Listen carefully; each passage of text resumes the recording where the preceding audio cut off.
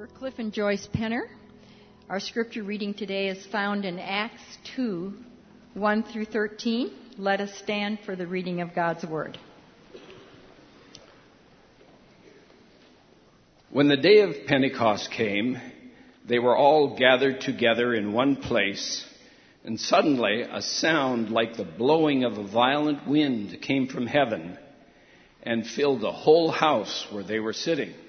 They saw what seemed to be tongues of fire that separated and came to rest on each of them. All of them were filled with the Holy Spirit and began to speak in other tongues as the Spirit enabled them. Now they were staying in Jerusalem, God-fearing Jews from every nation under heaven. When they heard this sound, a crowd came together in bewilderment because each one heard their own language being spoken. Utterly amazed, they asked, "Aren't all these who are speaking Galileans?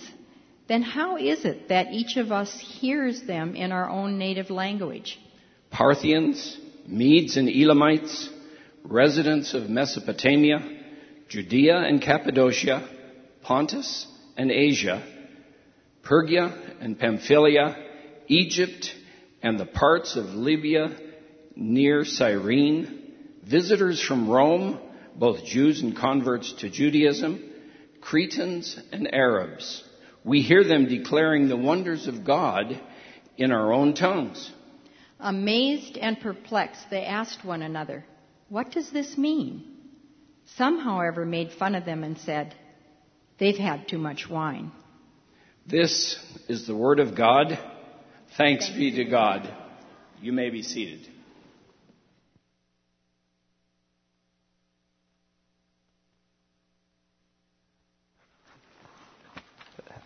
Thank you, Cliff and Joyce. That was a kindness, Cliff, to give you all those names of places, don't you think? I'll tell you. I am glad to be back with you today. You know, I was gone last week, but the news got to me immediately that we had church at Lake Avenue Church last week. Is that true? I heard both in our services as well as on Sunday night. I heard that the Lord met us here. I almost felt as if Pentecost had come and I missed it. So I thought I'd better figure out what happened. So I went over, and though we have not rehearsed this at all, I asked Andy Bartolucci if he would come up and tell me what happened, in case some of you weren't here last week. Do you know Andy? You should get to know him. So everybody rush him at the end of this service today. This is Andy Bartolucci and his wife, C.A. Christiana, is over there. Wave your hand. I tried to get her to come up too. She rejected me today. Andy, last week, Pastor Jeff, Andy works with our high school students, right? Correct. And you and Christiana have been doing that for a little while? Yeah, we've been doing it for 4 years. So we've had them since they're freshmen, and they're going to be graduating seniors this year. So it's been a ride and it's been an adventure. I have heard great things that have happened through your influence in their lives. You'll have to have a new group next year. Yes. Okay, that will be great. Andy, but you're not one of our pastors. I'm not. All right, so you have a credible voice up here. Andy, I heard that last week Pastor Jeff went to Acts 2 and this place where Peter was preaching a sermon, and he drew us back to a prophecy from Joel that, sons and daughters would prophesy. Young and old would be in this church and declare the glory of God. And he said something about his deep prayer that our church, the walls of age and generation would come down. Was there anything like that happened in the sermon that you remember? Yes, there's quite a bit of that. Yeah. I think one of the things that really struck me from Jeff's sermon was that the difference between multi-generational and intergenerational. And for me, that really struck me because multi-generational, I believe, is just us coming together, and yes, we're all present, and there's, diversity in age and ethnicity and things like that. But intergenerational is this idea of really coming together and interacting with each other. That inter part becomes integral to the way we function and act as a body. And that really challenged me because that's a little out of my comfort zone to, want to engage with, people that are think differently, but I think that there's so much to be learned from that. That was very convicting and at the same time, like, very encouraging just to set the night up for Sunday night. Yeah, so that's why you were willing to come up with somebody a year or two older than you this morning. Just right? That's maybe two. I heard that too, and the way I've always thought about Andy was we can have diversity within the same vicinity, but that doesn't mean community. Does that make any sense? So we can have all sorts of different people just in the same space. So we can have children over here and high school students up there and people like me around here. I mean, that's not really what the church is. And so Jeff's and our prayer that we would be a place where we worship together. And I heard even said some that we just need to shut it down, everything else, and worship together at least once a month. And some people applauded, I heard. Yeah, you could tell that there was a lot of encouragement just to see our church family really come together as one and just to come and praise God together and just fellowship with one another. And it was a wonderful time. Yeah, so we're going to be praying about that. Now, did you come last Sunday night too? I was there. And I heard you were even welcoming people as they came in. I was. I had a very bright orange puffy vest. Okay, good. And hopefully tonight. And that's what happened there, Andy? That was just a continuation of Jeff's sermon. It was just, there were so many wonderful things. I think a couple of things that really struck me was that the diversity of the church was well represented. And that really set up the tone for, there was times where we were just coming together and praying in small groups with people that we didn't really know around us. And it was just an amazing feeling. I got actually quite choked up just because I was praying with people that I'd never really met or seen before, but we were just coming together and engaging God and just asking for Him to bring His Spirit to just wash over this church, just to bring this revival. And it was so powerful. And then at the same time, integrating the children into it, having them point out what they saw as we were praying during a solitary time and even during when we were praying as small groups. What is it that your parents want to hear? And what is it that your parents are praying for? Learn from that. And then they also had the kids identify what they saw when we were doing our solitary prayer. And just to hear what they saw God like. And one example was the people. And that was just kind of a very powerful and moving time of here we are coming together and these kids are seeing it and just learning from that. It was just it was an incredible moment. I really enjoyed the entire evening. I'm looking forward to tonight. Yeah, so tonight we're going to set aside time again. Yes. At 5, we call it upper room, right? That's what I've heard, yes. Even though it's in this room. Yes. And we're going to come at 5 and just have time for worship and prayer and to see what the Lord will do. Yeah, and I'm really, really looking forward to it. I know my wife and I left Sunday night. We were just so encouraged and so excited just to come back again. So we're excited to see what God's going to do. Well, thank you, Andy. And we'll see what God will do this evening. And I'll look forward to seeing you, to being there tonight. Yes, definitely. All right. God bless you. Thank you so much, Andy. Well, there we go. Ready? All right. That does bring us back to Acts chapter 2 today. And what's happening is that the big day that everybody had been waiting for their whole lives happened on this day. It was Pentecost. It wasn't the first Pentecost ever. Did you know that? The Jewish people had been celebrating Pentecost for centuries and centuries, ever since Moses. They celebrated it. But what they had celebrated every other Pentecost was the birthday of their nation. It was sort of like 4th of July. But this one was going to be different. It was going to be the birthday not of just one nation, but the birthday of a whole new people that's going to be brought together. And eventually it would be made up of people of every tribe, every language, every nation. And that's what we come to in Acts chapter 1 and 2. So as I begin today, I want you to imagine being there with the disciples as Acts chapter 2 opens. They were in a house in Jerusalem. Some people think it might have been the very same house that they had celebrated the final communion with Jesus. We're not sure about that.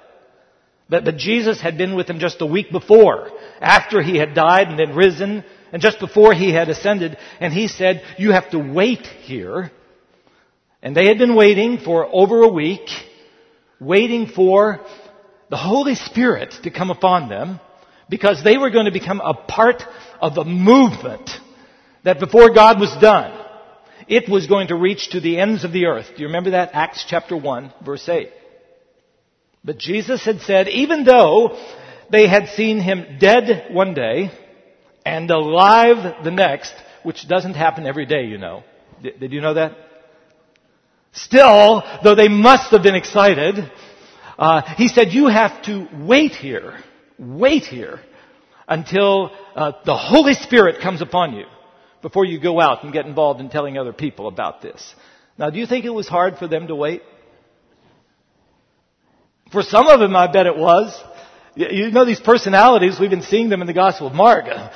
Peter, it must have been almost impossible. He was so impetuous. What about James and John? They're called the sons of thunder. Couldn't have come naturally to them. Do you think they grew impatient? Just think they'd been waiting their whole lives for this.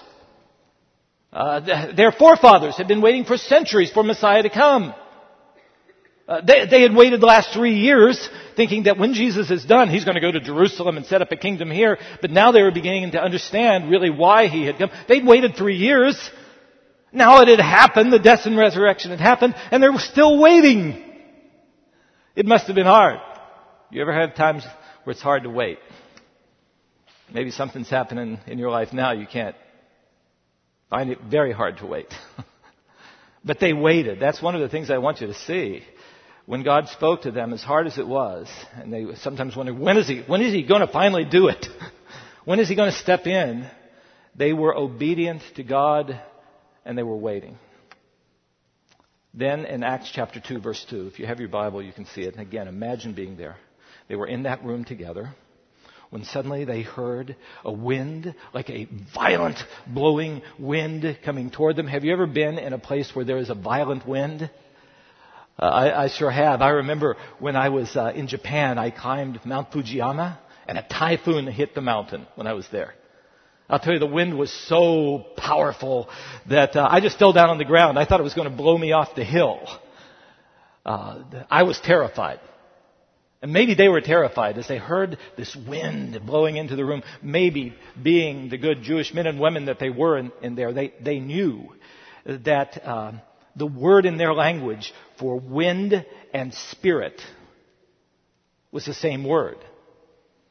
Same thing was true in Greek. Same thing was true in Aramaic. I mean, do you think maybe they thought, as they heard that wind, maybe the wind of God's Spirit is now coming to blow in? Don't you think they might have been thinking that? But while they might have been thinking that, then what they began to see overtook what they were hearing. Then fire came into the room.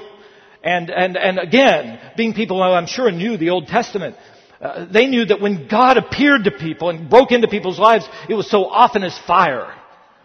Genesis 15 to Abraham, when God encountered him, the smoke and the fire that you read about there. When God broke into Moses' life at the burning bush, it was fire that was there. At the very first Pentecost, Exodus chapter 19, as God was going to make sure that they knew that they were His people and He was their God, it was with smoke and fire and wind that God made Himself known. And so don't you think that they are saying, with this fire that seems to be breaking into the room, God is ready to speak to us. God is ready to meet us. Can you feel this? But I'm telling you, there was a difference in that fire that came into that room. And you can read about it in verses 3 and 4. Just picture it.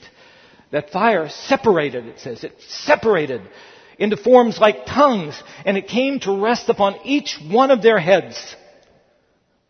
No longer just upon an Abraham, no longer just upon a Moses, no longer just upon an Ezekiel, and the other times God had done this, upon each one of them. You know what it's saying, don't you? That God is ready to meet each individual personally. That's what's going on here. And then, it tells us, the Spirit of God came upon them. They were filled with the Spirit, and they began to speak. And in verse 11, what they spoke about was the mighty saving acts of God. But when they spoke, everybody who was there from many, many different language groups heard what they were saying in their own language.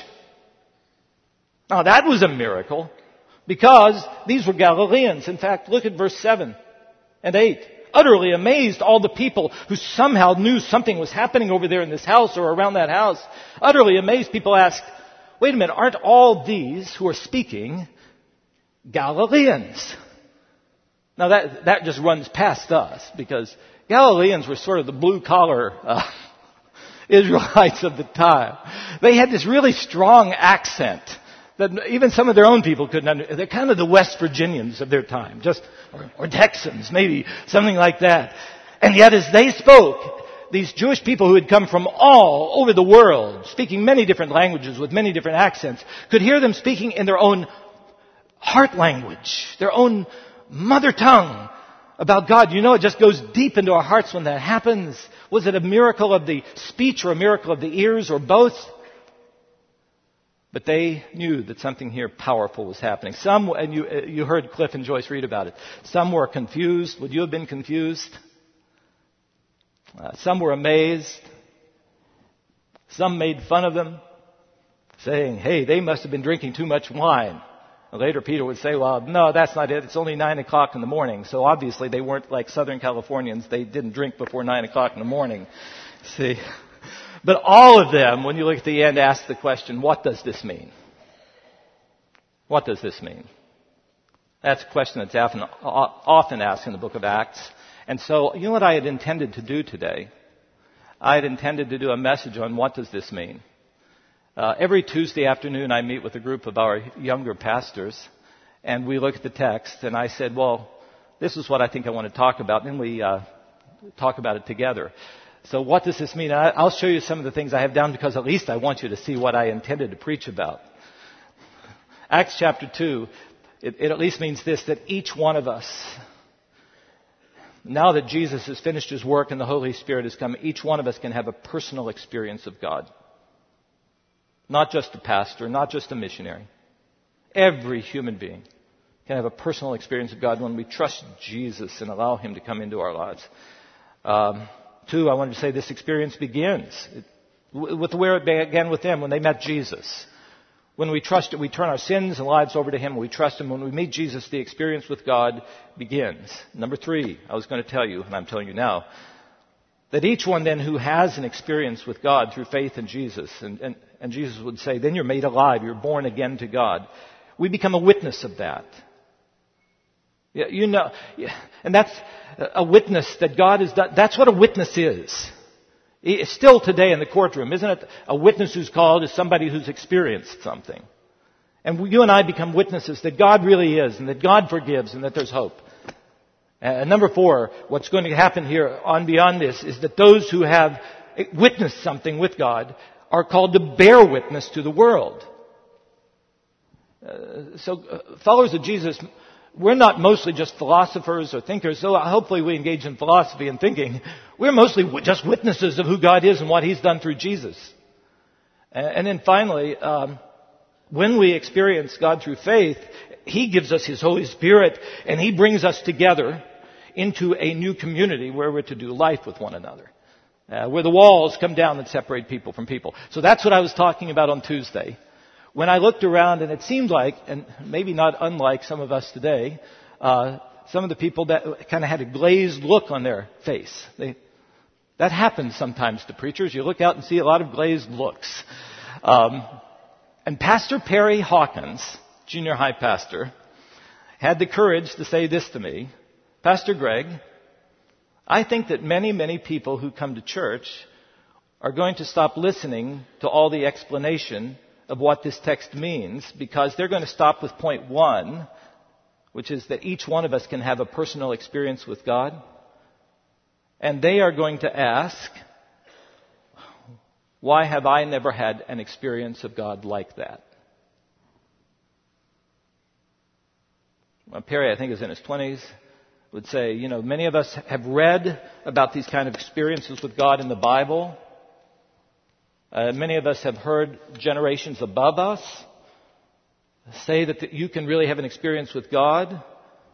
But how can I have that kind of unmistakable, undeniable experience with God? Well, I'm just telling you, I have not been able to get Perry's comment off my mind ever since. And then, as it so often is with God, it just seems to me every encounter that I've had with anyone all week has been an encounter with somebody who is walking through such difficult times in their lives.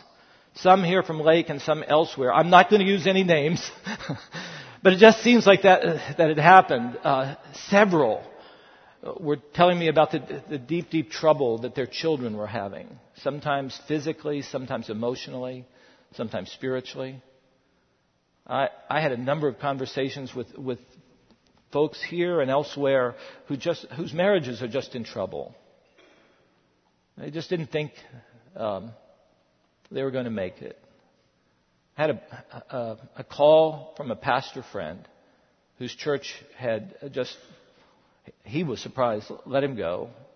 And he just didn't know how. He said, I'm going to be homeless by probably August. Had another friend who called, who shared with me. I said, I've had all these people share with me things that are going on. And he said, well, I should probably share. He told me he had been in chronic, unbroken pain for the past year, every day. And, even though some spoke it, many didn't, what I felt inside that they were saying is, I believe in God. I've given my life to Him. And yet at this moment in my life, I just need a fresh meeting with God. I need to know that He's there. I need that He's present and that He's sufficient for what I'm facing. So I knew I had to talk about that today. So there's so many things I want to say about Pentecost. Maybe I'll have to do like the 120 class did and take, 15 years of going through Acts and never got through it. Maybe I'll have to slow down. But at least I want to take a few moments and talk with you about what Acts 2 might say to us. About knowing that God is here and sufficient. Don't you think that's worth coming to church to think about again? Because many of us have trusted Jesus, yet we're still walking through a time in this world where I say we live in the restricted presence of God. God is here. And yet someday we're going to see Him face to face. It will be the unrestricted presence of God. Now we sometimes just have to live by faith, not by sight. And sometimes we wonder where He is and what He's doing. When we come to church, we long for a fresh touch of the Spirit of God. Amen? Now, I'll say this before I'm going to have two comments at the end. I just want you to think and pray about. But before I do, number one, you've got to know this. That an experience with God begins where it began with these people. You have to meet Jesus. God is a holy God, and we've walked away. All of us have things in our lives that we know don't please God. They don't even please us. And we need forgiveness. We need to turn from those, and we need to give those to Him. And He's ready to receive them and forgive you and to come into your life.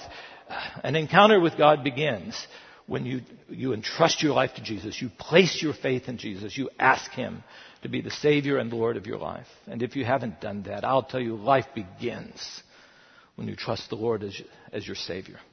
So I need to say that. But the people I talked with this week are people like me, who long ago have entrusted my life to Jesus as my Savior. And still sometimes those moments come in life where we long for a fresh experience of the presence and power of God.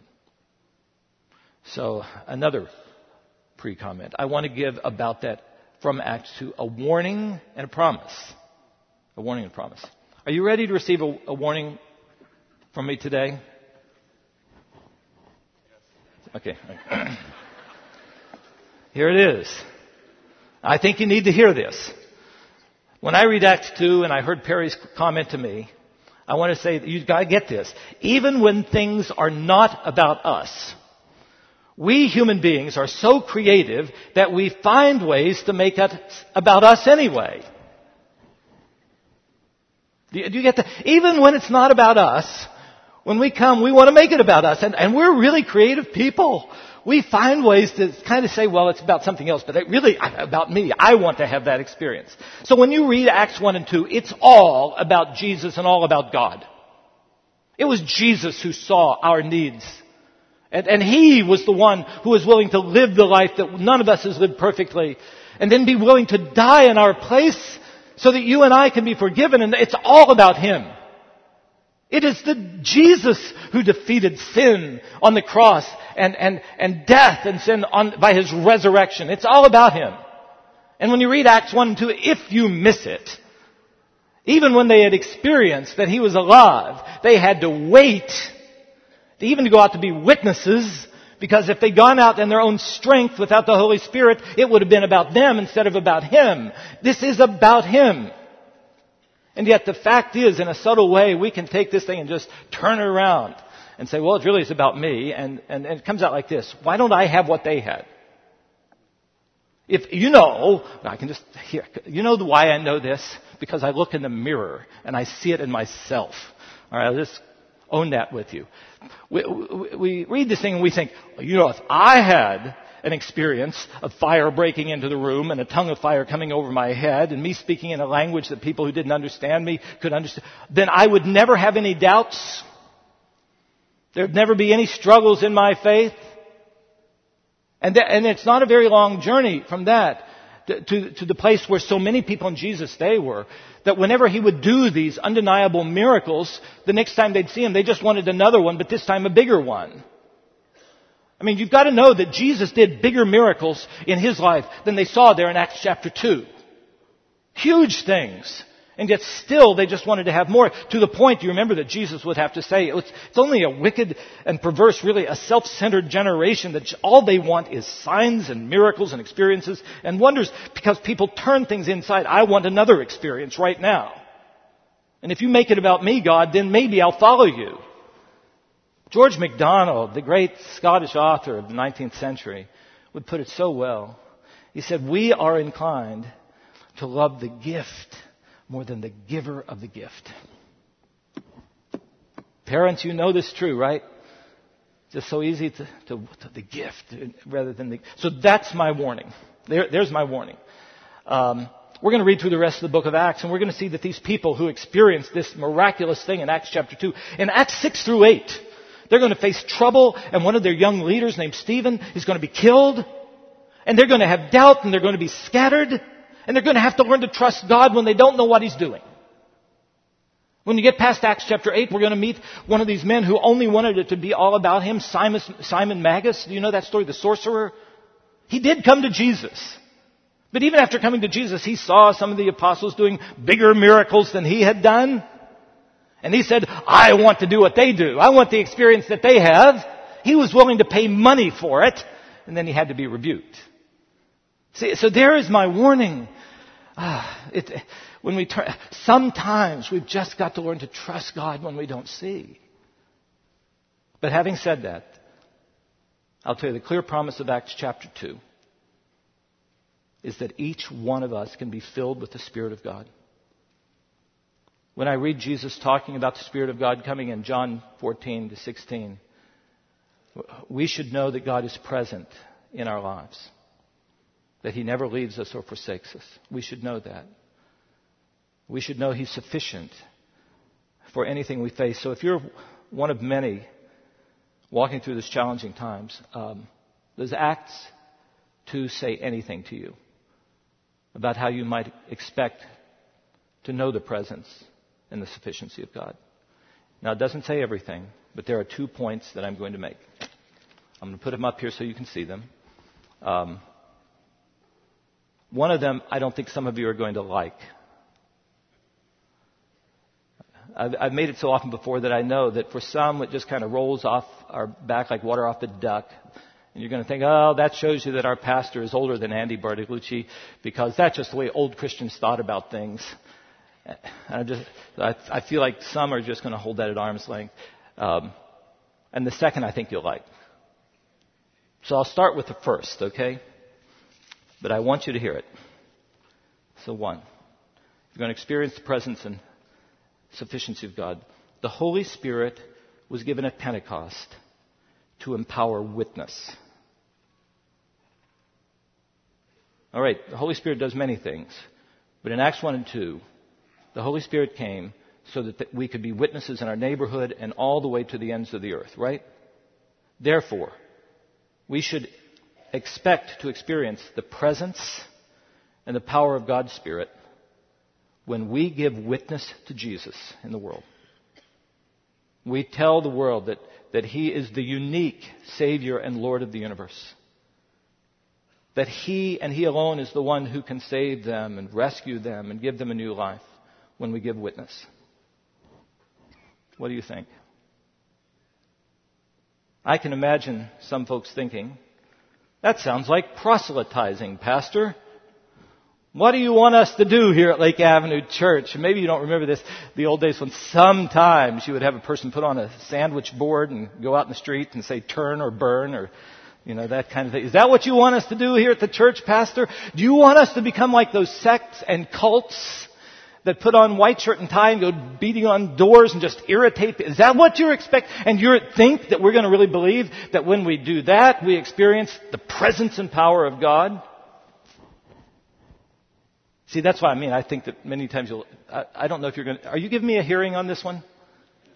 Because I want you to know the presence and power of God, and I think this is one of the points that the Bible is making. So let's look at that. In Acts chapter 1, Jesus had said, we will be His witnesses. He's going to give us something, an experience of Him that we are witnesses to. It's going to be in our neighborhoods. It's going to extend to the entire world, but we have to wait for the power of the Holy Spirit. And the main point of Acts chapter 2, when it happens, they become witnesses. And people from all over the world are coming in. And when they give witness, Acts 2:11, what they talk about is the saving, magnificent saving acts of God. And then Peter gets up and preaches in the text we'll look at next week. And you know what he preaches about? He preaches about Jesus. And he says that your young and old, your sons and daughters are going to be prophesying and dreaming. And what's going to happen is, it'll be about Jesus, so that in verse 11, everyone who calls on the name of the Lord will be saved. And then at the end of the sermon, where Peter's been giving witness to Jesus, the result is that thousands repent and believe and are baptized and receive the Holy Spirit. 3,000 were added to the church. See, that's what's going on here. And the indication is, it's in those times when we're willing to go out and take this step and tell people about Jesus, that sometimes we'll feel like, man, I didn't do that very well. Have you ever had that? But that He will empower our words by His Holy Spirit, and we will know that He is there and He is sufficient. Now listen to me. I know that we can witness with more than just words. And we'll read about that in Acts 2. As they cared for the poor. As they dealt with injustices. I mean, there are many ways we give witness to the character of Jesus.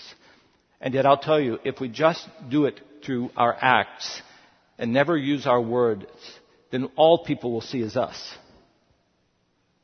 Somehow words must be used to tell people about Jesus and the God who loves us and is ready to rescue us. I mean, it's all through the Bible. When God created, how did He create? He spoke. Words are important to God. So as I read this, what's going on in Acts 1 and 2 is that God will give His creative power to create a new life in Christ when we use these frail human words, but empowered by the presence of the Spirit of God. That's why they had to wait for the Spirit of God. And I'll tell you this too. For those of you who are not as outgoing and extroverted as others, words can be communicated with more than just speaking, right? I'll never forget, when I was a youth pastor, yes, I once was a youth pastor, we had in our high school group a young woman who was so quiet and so shy she could never speak in public. You can imagine how shocked everyone was in our youth group when she kept bringing her classmates from the public school to our youth group, and they were new believers. How did this happen? And you know what she did? She engaged in the ministry of writing notes, and in there just little words about how her new faith in Jesus had changed her and strengthened her, and it had so gripped the heart of her friends that they had come to faith too. And you know that this past Easter, Pastor Jeff Leo baptized. Were you here for Easter? I don't know what, 9 o'clock probably. 9 o'clock, he baptized our security guard, Christian, who's a Christian in a whole new way now, and Christian's brother and Christian's nephew, and because Jeff had led Chris to the Lord here. And then at 11 o'clock, and I don't know which one was better, they were both great, Jeff baptized his father, whom Jeff had led to the Lord. And I was talking, but Jeff was in my Tuesday group, and I turned to Jeff and I said, is this true? When you lead someone to the Lord, when you use your words to tell about Jesus, he said, you never feel more alive. And he said, I asked him, will you give me something I can read to people? So he did. He said, and this has been true for me each time someone gives his or her life to Jesus in front of me. Witnessing someone cross over to life in Christ is for me witnessing the power that raised Jesus from the dead. And then as I was talking with Christian, he said, my heart began to race as I watched what God was unfolding. And knowing looks from my coworkers, some of the other pastors who were watching as he was witnessing, it confirmed that this was a real moment for Chris to decide for Jesus. Then as I talked with my dad every few months about Jesus, the thought would briefly come to my mind, don't mess this up, Jeff. Then I would realize what God must have done to get us this far. And I realized this has always been in His hands. This is not about me. So witnessing these things has not been about me and what I've done. When I look at the vastness of the Pacific or the grandness of our foothills, I have nothing to congratulate myself for. I have only to thrill, but always to testify. So I just want you to know that if the longing is there, to know that God is present and sufficient, that sometimes it comes even when you, in your weakness, say, I don't know what God is doing, but I trust Jesus. And see where God leads. Now the second point. I'm going to do this quickly. This one I think you'll like better. But the first one I want you to apply to your life, okay? The Holy Spirit was given as people were involved in a community of people committed to prayer-filled faith and obeying Jesus as they waited. See, that's what happened, wasn't it? They were there. I'm sure they didn't want to wait, but Jesus had told them to wait, so they were going to obey Him, whatever happened.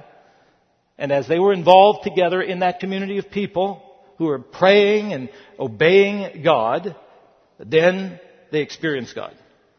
Therefore, we might expect to experience the presence and power of God's Spirit when we are involved in a community of God's people committed to the same things.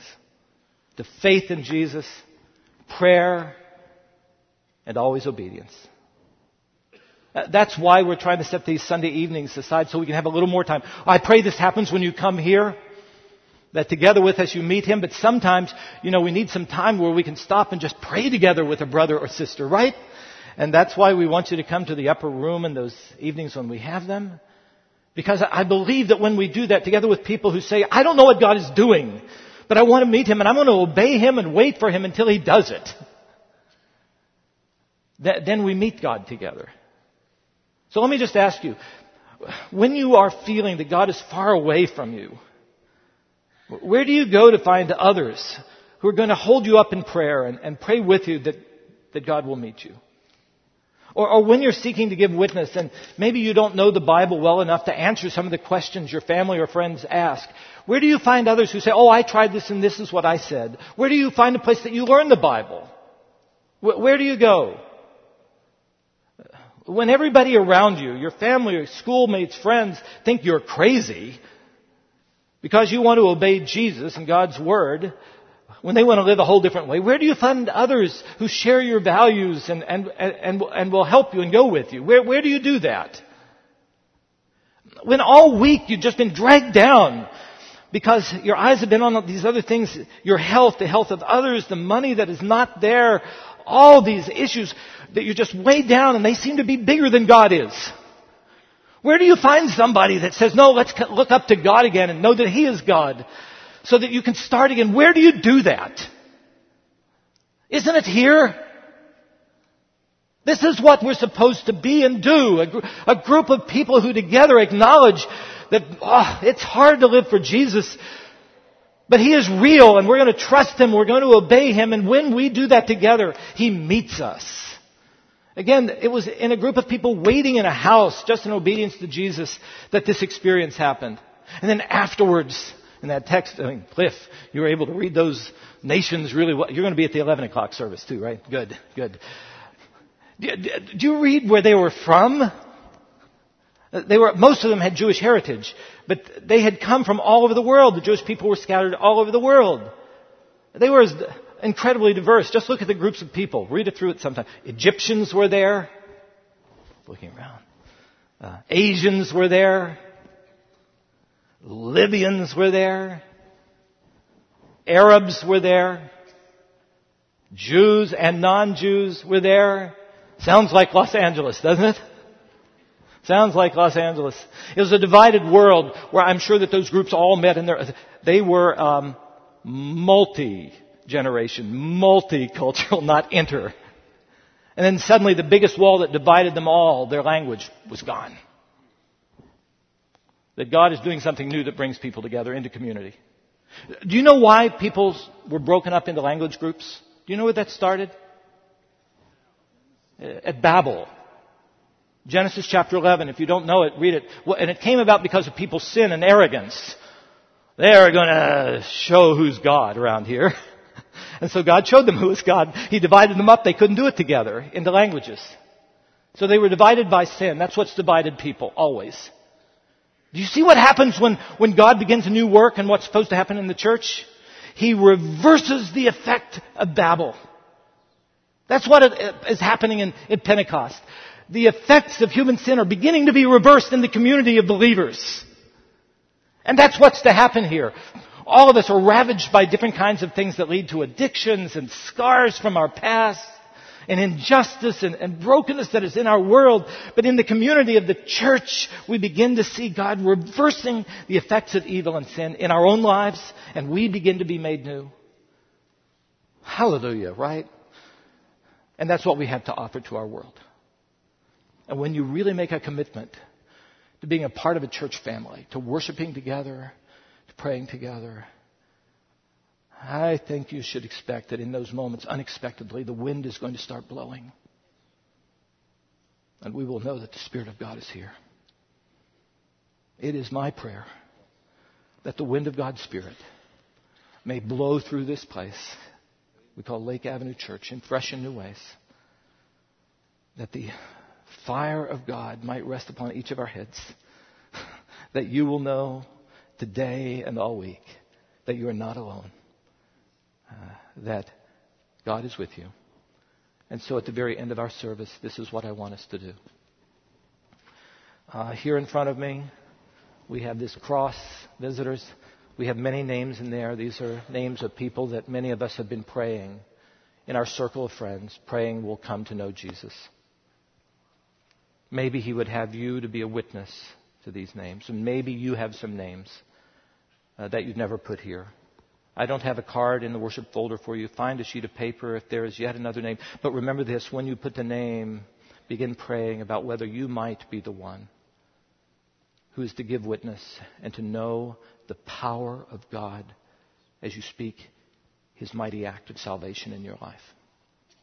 So we're going to have a piece of music, and I want you also, and I'd like our pastors and some of our prayer folks just to go all around the worship center as Jeremy is going to be singing a song. If you're one of the people like the many I spoke with all week and you're walking through some challenging times and you would just like to have a brother or sister, it will have to be brief, but just a brother or sister, just lay on hands and pray that you might know that God is there and sufficient. I just want you to step out from wherever you are and come up. The thing that hit me is the people who spoke to me in our church, you would look at them and say, they have it more together than anybody else. Isn't that the way it is? And yet those who have it together more than anybody else, we're human too and need a touch of God when you come to church, right? So if you're sensing that, just kind of fight your way through the pew there and come up. Pam's here's next to me. We have Adam here. All around you'll see our ministry council, our pastors all around. So come and either leave a name in the cross or come and we'll just take a few moments to pray with one another. And then I'll come up and bring our service to a close. Let God lead you. Have the courage to step out in these moments that we have together.